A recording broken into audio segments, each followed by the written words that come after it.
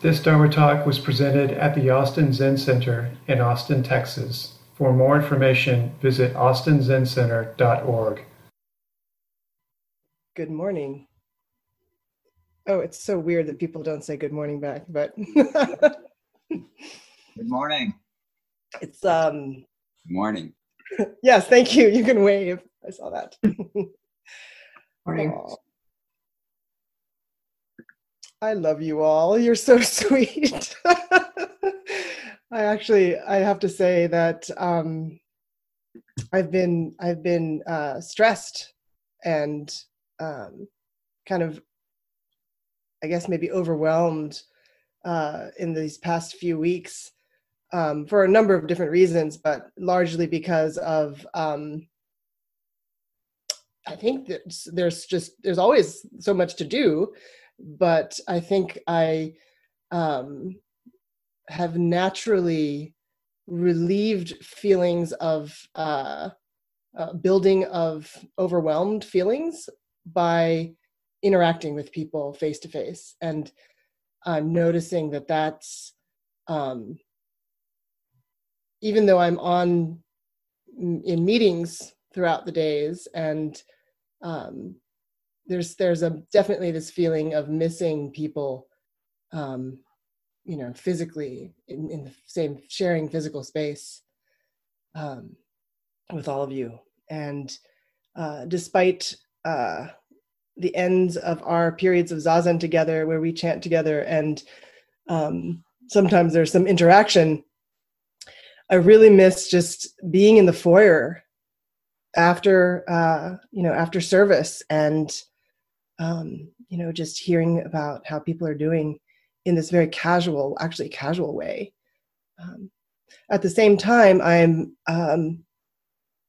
seeing a lot of people in face-to-face in practice discussions, which feels very inspiring to me to hear people speaking about their practice lives. And I'm actually quite struck that I've been reflecting that many people who speak to me about what's happening in their practice, for the most of the time, it feels like it has nothing to do with the coronavirus, actually. That our human life is going along as it does, and that our practice arises and kind of throws us off our cushion for some time, and then we struggle to find our balance, and we find our center again, and then we're thrown off again. And this is a human life. And reflecting on that feeling of we're all doing this together. Now, that's always the truth, isn't it? Always. And yet we don't necessarily feel it sometimes. And then we struggle even harder. So I thought this morning I wanted to read a story. It's one of our Zen stories. This one is about two of our ancestors, actually. The story of Yakusan Igen, or Yaoshan Weiyan, going to see to find a teacher and to talk about the Dharma. He was a student of Shurto, or Sekito Kisen, and first, when he was studying under a Vinaya master for a while, and was very smart and mastered all the sutras and shastras, and he strictly adhered to all of the Vinaya rules as well. At some point, he became dissatisfied, however, and decided to go out on pilgrimage. He first went off and he found Sekito Kisen. By the way, he's in our lineage. He's the author of the Harmony of Difference and Equality, the poem that we chant. Yaoshan, or Yakusan, first went to Shurto or Sekito's place, he asked, "I have a general understanding of the 3 vehicles and the 12 divisions of scripture. Now I want to find out about the southern teaching of pointing directly at mind, seeing self-nature, and becoming a Buddha. Truly, I'm not clear about this teaching, and I ask for the master's compassionate instruction." Sekito said, "You can't attain it this way. You can't attain it not this way. Trying to attain it this way or not this way, it can't be attained. So what will you do?" Yakusan was confused. Sekito then said, "Your affinity is not at this place. Go to Master Matsu's place." So Yakusan went and paid his respects to Matsu in accordance with Sekito's instruction. He then posed the same question to Matsu that he had previously presented to Sekito. Master Matsu said, "Sometimes I teach it by raising my eyebrows and blinking my eyes. Sometimes I don't teach it by raising my eyebrows and blinking my eyes. Sometimes raising my eyebrows and blinking my eyes is it. Sometimes raising my eyebrows and blinking my eyes isn't it. So what will you do?" At these words, Yakusan was enlightened.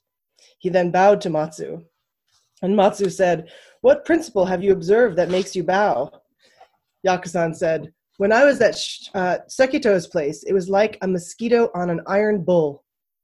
Matsu said, "Since you are thus, uphold and sustain it well." And Yakusan then served as Matsu's attendant for 3 years. One day, Matsu asked him, "What have you seen lately?" I love these questions. What have you seen lately? I'm going to come back to that one.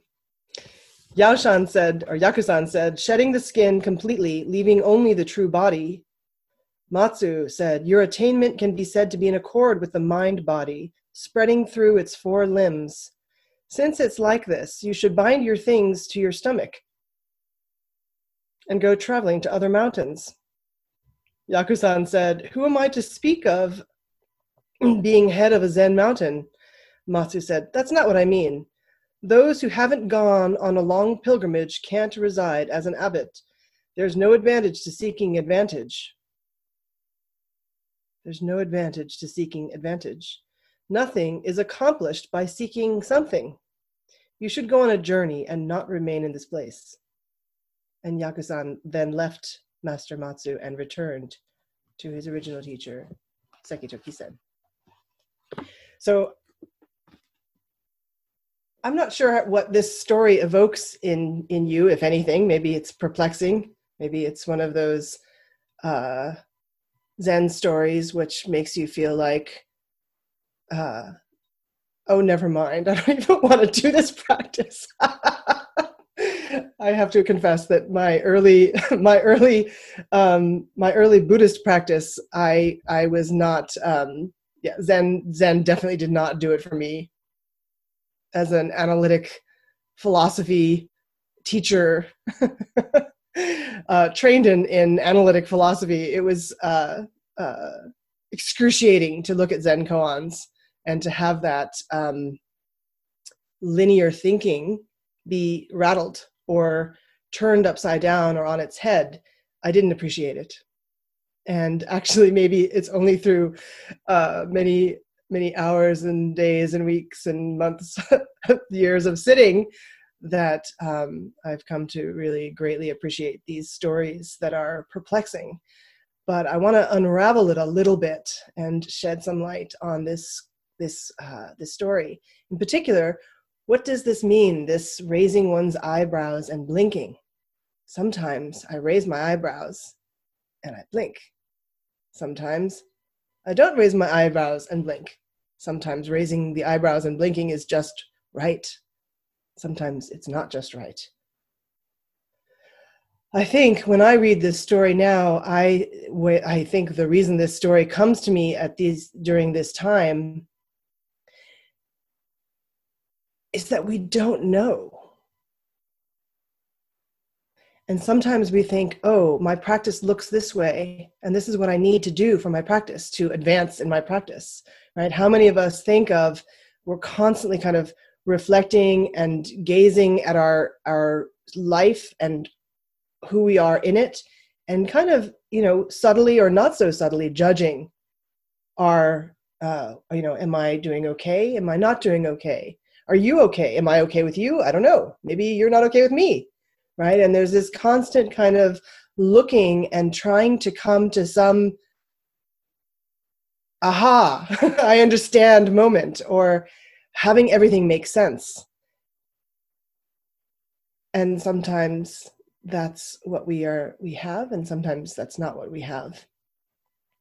This raising one's eyebrows and blinking, of course, arises in many other stories throughout our literature.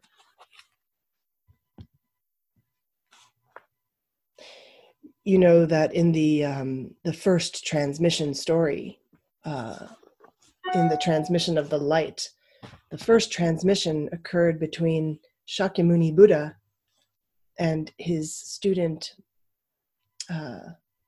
Mahakashyapa. This is the story of the Buddha expounding, and to this whole assembly, looking out over this field of earnest practitioners.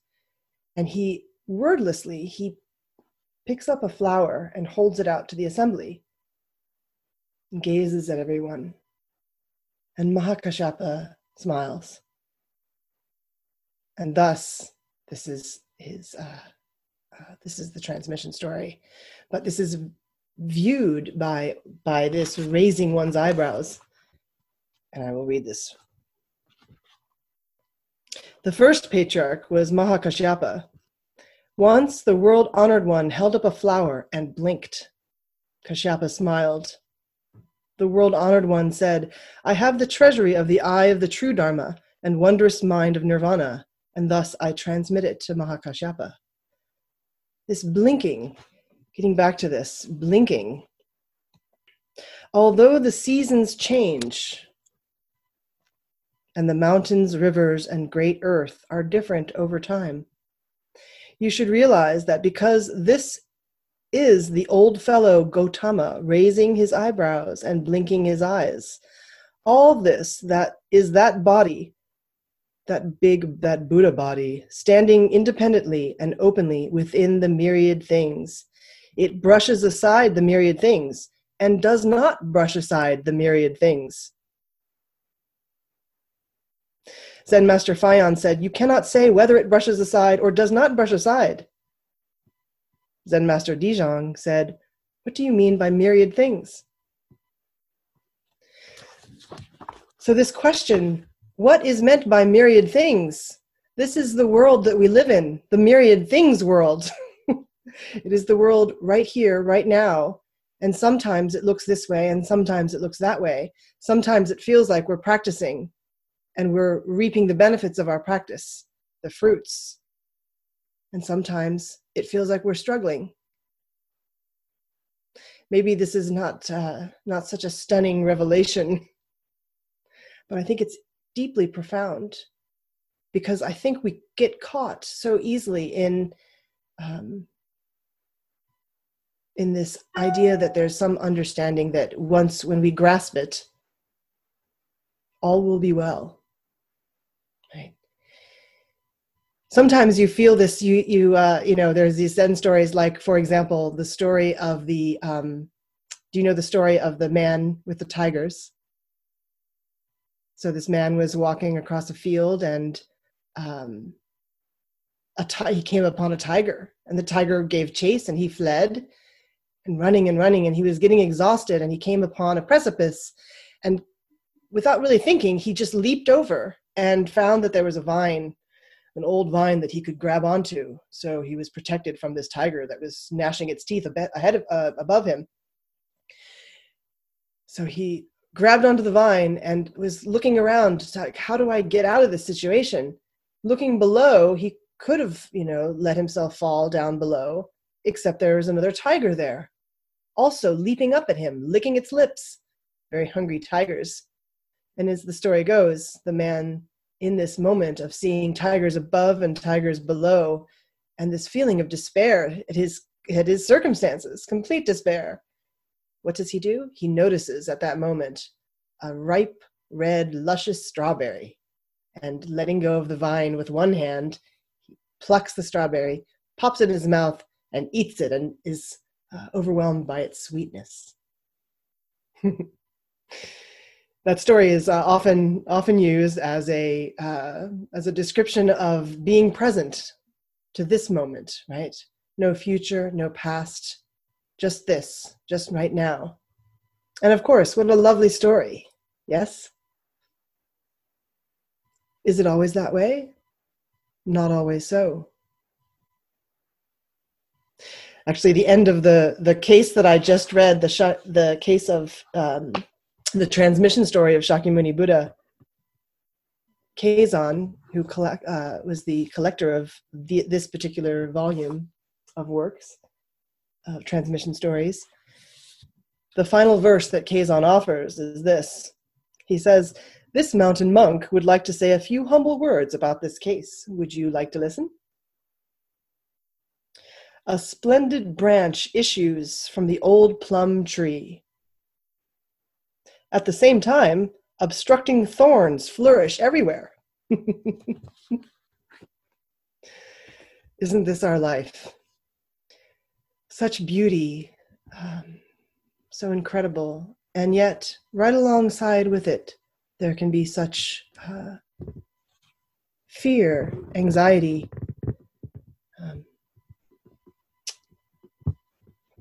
Pardon me, my cat is loving on the computer behind it.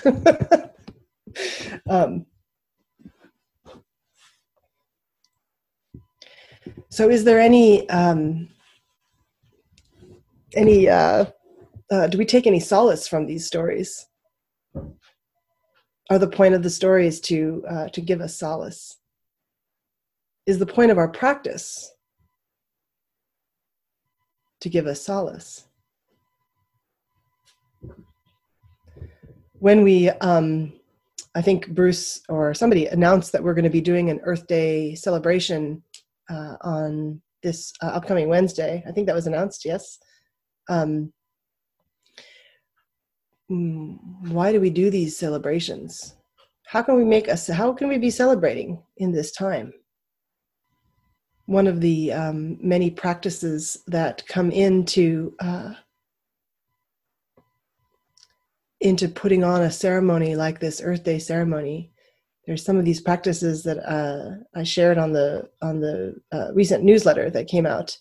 There are various, you can consider them to be purification practices of demarking a space as a sacred space.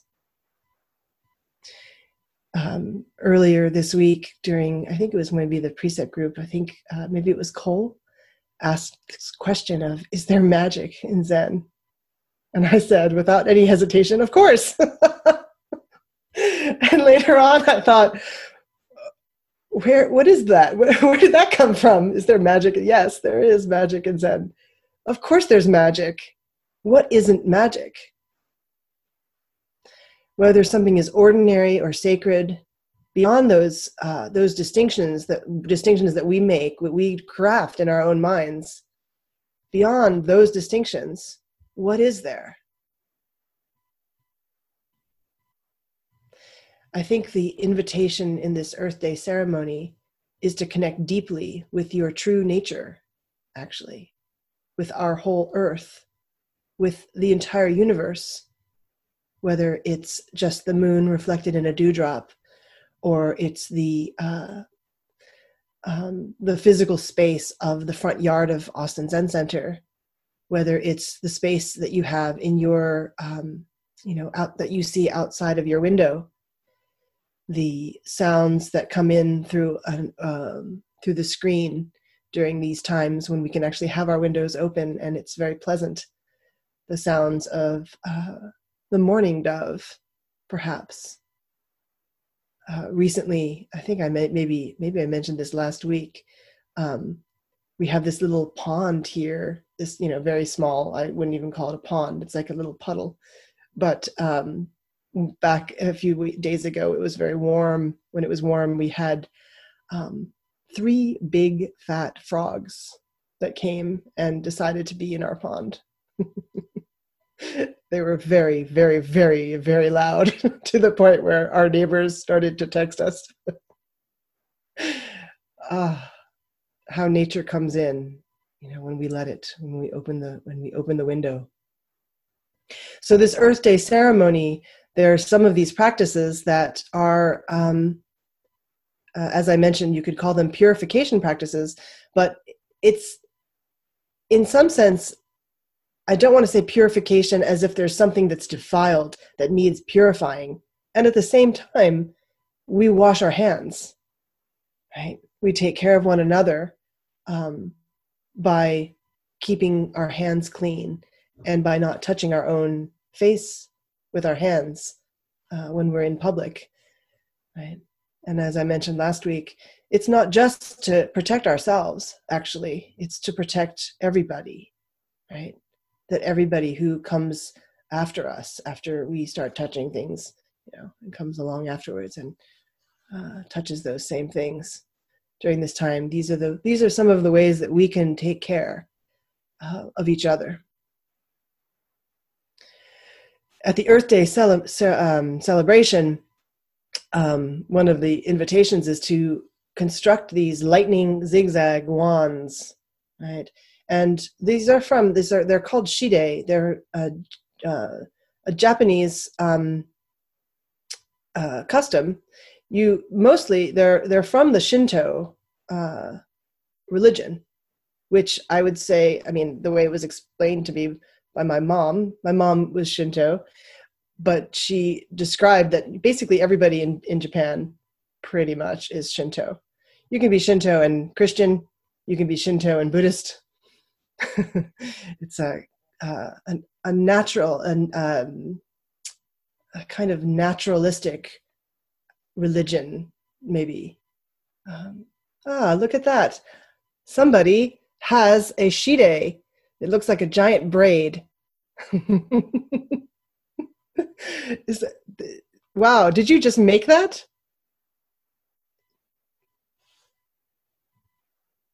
So in making these shide, one thing that I would like to say is, if you decide to make one, to take the opportunity when you make it to become close to your intention, right? It could be anything. And again, give yourself a very wide field to feel what you're feeling, to see, to look inside and not prejudge what you'll find. Actually, to just open yourself and see what's there, see what your intention is before sitting down to make a shide. And wash your hands and wash the space before you sit down at the table. When maybe even take each of the items that you use when you're constructing the shide, each of the items, hold it with care, whether it's an X-Acto knife that you're using or a pair of scissors that you're going to use to cut the paper. And then when you're folding it, right, feel the paper in your hands, the roughness or smoothness of the paper. And, looking at instructions, take it as an opportunity to make the shide itself in your own, using your own body and mind, and the objects that you're using, paper, pencil, a ruler, maybe scissors, to really respect each of the items that you use to make it. And with your own intention, opening up to what you find inside, and bringing your mindfulness to the folds in the paper, right? In this experience, what I think, what my hope is, and what my feeling of it is that you will drop body and mind, that somehow the past dissolves, the future has not come yet, and that you can be with your intention, with the paper, opening your senses to whatever the experience is. In that way, that is what I mean by purity, right? Purifying as in like refining, letting go of anything that's extra or extraneous, just being with what is in your whole setup, right? And in so doing, constructing a shide, then you can use that shide and you can place it somewhere to mark that this space is sacred. This very space is sacred. Now, in Zen, of course, oftentimes you may hear like nothing holy, right? What does that mean, nothing holy? Bodhidharma, our ancestor, said nothing holy when he went to see the Emperor Wu. The Emperor Wu, asked him, who is it? Who is it standing here? This, this pilgrim, right? What is the meaning, the highest meaning of the holy truths? What is the most important thing, right? All of these things, like what can we grab onto? Nothing holy was Bodhidharma's response.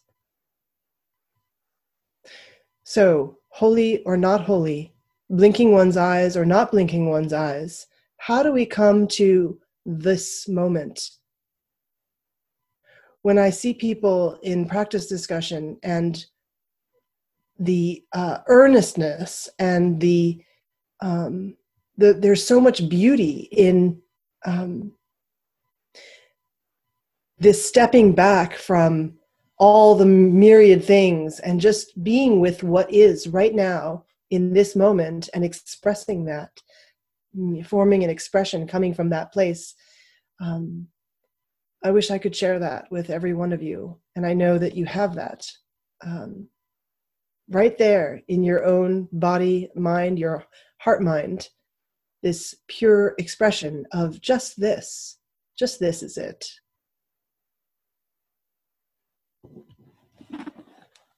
So I had wanted to go back to this story of, I think I lost my place. Oh no, here it is.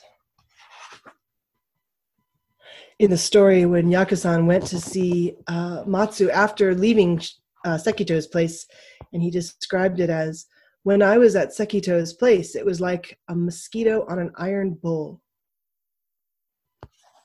This expression of it being like a mosquito trying to bite an iron bull. How many times does it feel like our lives are like this? We're trying hard. There's so much efforting to we don't even maybe know what. There's this push to like turn something or understand something or grasp, what is this? What am I, right? What's important? What should I be paying attention to? Notice the word should, right? When the word should comes up. And how can we step back from that in, not just in this time. In this time, as I said, many people, despite the cloud of coronavirus cast across the entire world, still our ordinary life continues. People are born, people die, people defend their dissertations and become doctors. We had one of our board members just defended, I assume over something like Zoom, just yesterday, I guess? Yeah, yesterday, right? Life goes on, life and death go on. So how do we pluck the strawberry when there's a strawberry to pluck? And how do we be when there is no strawberry? So I'm not sure that anything I have said makes any sense, and that's okay. I think the main point that I want to bring to all of you is I wish for all of you, myself included, to appreciate this moment, to appreciate your life, and to make space for that. Making space for whatever it is that arises, whether it's something that we deem to be good or something we deem to be bad, right? To allow this sometimes blinking, sometimes not blinking, to allow that into our lives in a very profound way. How do we do that? How do we prepare? How do we see our Zafu as, for example, one place of many where we can just sit down? We don't need for our sitting experience to be deep and profound. Sometimes it is. Sometimes it isn't, right? It would be a mistake, however, to think that when we aren't having a deep and profound experience, that somehow that's not worthwhile, or that we're not doing it right. So I'm not sure if there was anything. I have this feeling that there was something I wanted to return to, but I'm not remembering what it was. So maybe that's my cue to say, please appreciate your life. That's the main point.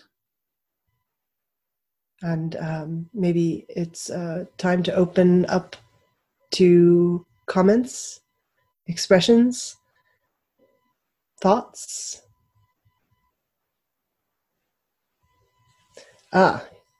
There's there's a bunch of things happening in the chat. Is the cat the tiger or the strawberry? Oh. And Bruce shared the Earth Day link. And then Shu, the question of what have you seen lately? Oh, yes, thank you. Oh, that's so wonderful. Yes, so this what have you seen lately? I think this is what I mean by appreciating your life. Like, be there for it. What have you seen lately? What has touched you? It could be something positive. It could be something negative, beyond positive and negative. Something that, when I hear the sounds of the helicopters, I live near a medical center, and I hear sounds of helicopters more than I think, in my mind, it feels like, oh, there's more than usual. And my mind goes to,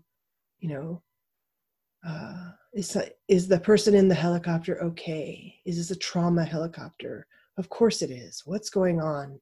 Oh, this is, scary, right?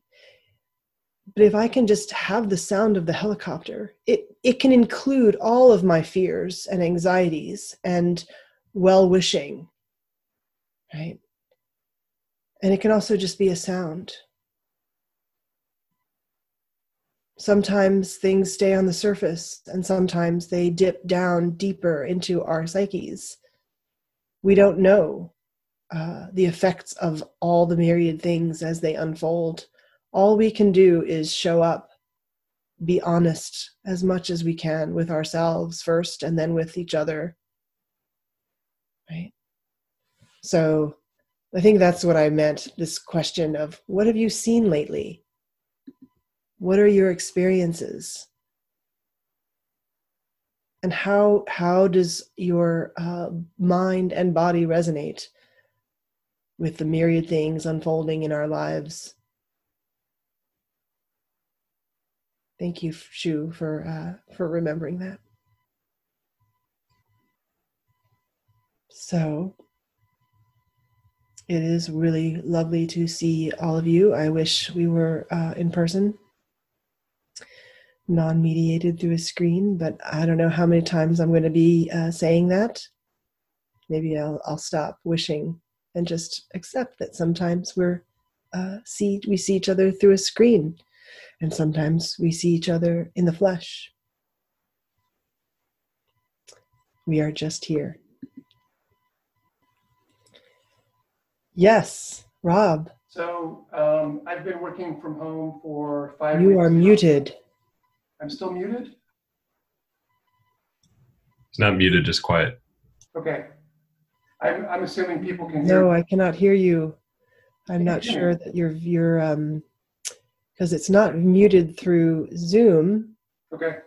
Just 1 minute. You're gonna Yeah, okay. we can. Others I'm gonna can get back to hear. Rob in a moment. Others can hear him. I think Mako, your sound might be muted. I see people doing these kinds of things. People wave your hands Karen, if you can hear me. Karen, you're saying something, but you're also muted. Okay. I think Cole can hear me. Yeah, we can hear Rob. Okay. Okay. Is it me that's muted? Is it me that? Oh! How is that possible? Okay, well, my speaker is off. Okay. Can you hear me now, Demako? Oh dear. How about now? Can you hear me now, Mako? I can hear you now. Okay, great. Excellent.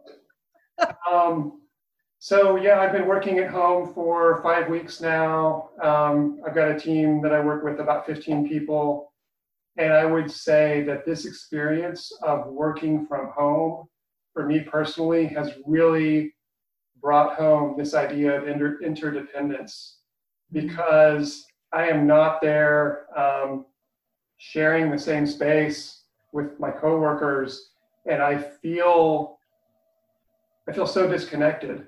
But somehow things are still getting done, and it's occurring to me just how much I rely on my coworkers to make things happen, and that for some, like that, I am just a person sitting in my home typing away at the keyboard, and I feel so helpless and dependent on everybody on the team. And so for me, it's really brought home this idea of interdependence and kind of a lack of control, but then a huge feeling of gratitude when things do get done. So it's just been very, very interesting.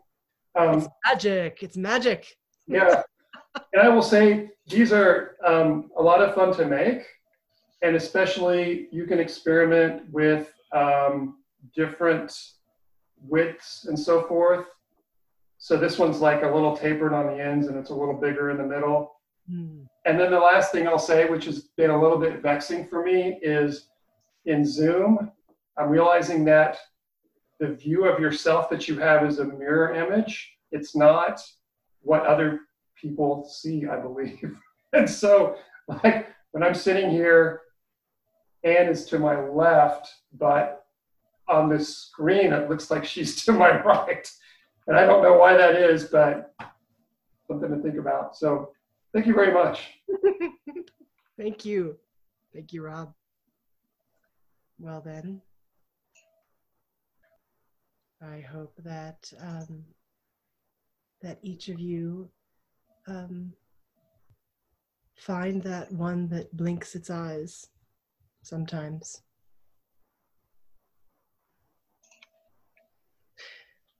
And maybe we'll see you at the Earth Day ceremony, which I think we're gonna chant the Mountains and Waters Sutra, and then also make space for our intentions, and then read them. We'll read them at the ceremony. And I don't know if it was mentioned about the ceremony, but there will also be a space in the ceremony for people to offer their words. Marco, I think somebody has a question. Oh, Julie?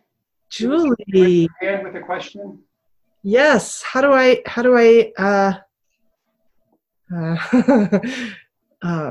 I see a raised hand.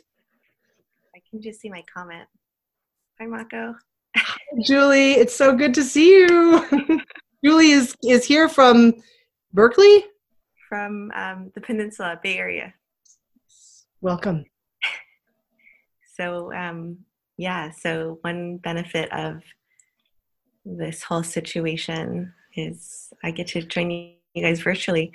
I just wanted to make a comment, which is, I followed your talk, and it's interesting. This is why I love Zen. I have this feeling of like, what is going on? And I can't totally remember a lot from the talk, but I feel more integrated. I feel more connected. And I think that was so striking.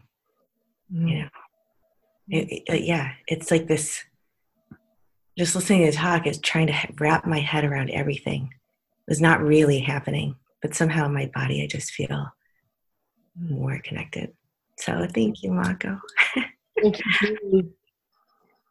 In Austin Zen Center. I met Julie. Julie, when was it that we practiced together at Tassajara? It was over 10 years ago. I can't believe it. Yeah. It's been a while. And so wonderful to see this Sangha. Thank you. All right. Oh, here's a question. There's a question. When will the station for writing intentions be ready? Tomorrow. Tomorrow morning, we'll have this set up at the base of the post oak tree. There will be some of these imas, these pieces of paper that are there for writing an intention. And I think what we're going to do, because it's supposed to rain some sporadically in the next couple of days, we'll have a jar set up at the table so that you can write your intention. There'll be some Sharpies there, so you don't need to bring your own Sharpie, but there will be Sharpies there. And actually, we decided that we were going to have the Sharpies sitting in a Lysol solution so that when you come, you can take them out and they'll be wet. Just shake them off and then use them, put the cap back on and stick it back into the solution. And then just keep the intention. As the days get, if it looks like it's not going to rain, you can hang the intention in the around the tree. There'll be string there for you to hang it. But then the day of the ceremony, we'll take all the intentions that have not been strung up already, and we'll hang them for the ceremony itself. And what time? The question is what time? What time? Well, here's a question for all of you. What is the earliest time that you can conceive of coming by tomorrow morning to write an intention? Do I hear a 10 o'clock? 10 o'clock is the earliest time? Yeah, okay. 2 10 o'clocks. All right, by 10 o'clock tomorrow. Thank you. Excellent. So by 10 o'clock tomorrow, please feel free to come by and offer an intention. If you are sheltering in place at home and are not inclined to leave your house and go all the way over to the Austin Zen Center, and you don't mind if somebody writes out your intention on one of these little plaques for you, then you can submit your intentions on our online form. So if you go to the website and click on the Earth Day ceremony post, there is a little form there where you can fill in as many intentions as you like. Well, as long as they fit in the little, form field. And we'll write them up for you and hang them, and to be read at the ceremony. So thank you all so much for your practice, for your diligent or not so diligent efforts, actually. Just thank you for being, and have a wonderful, wonderful rest of your day.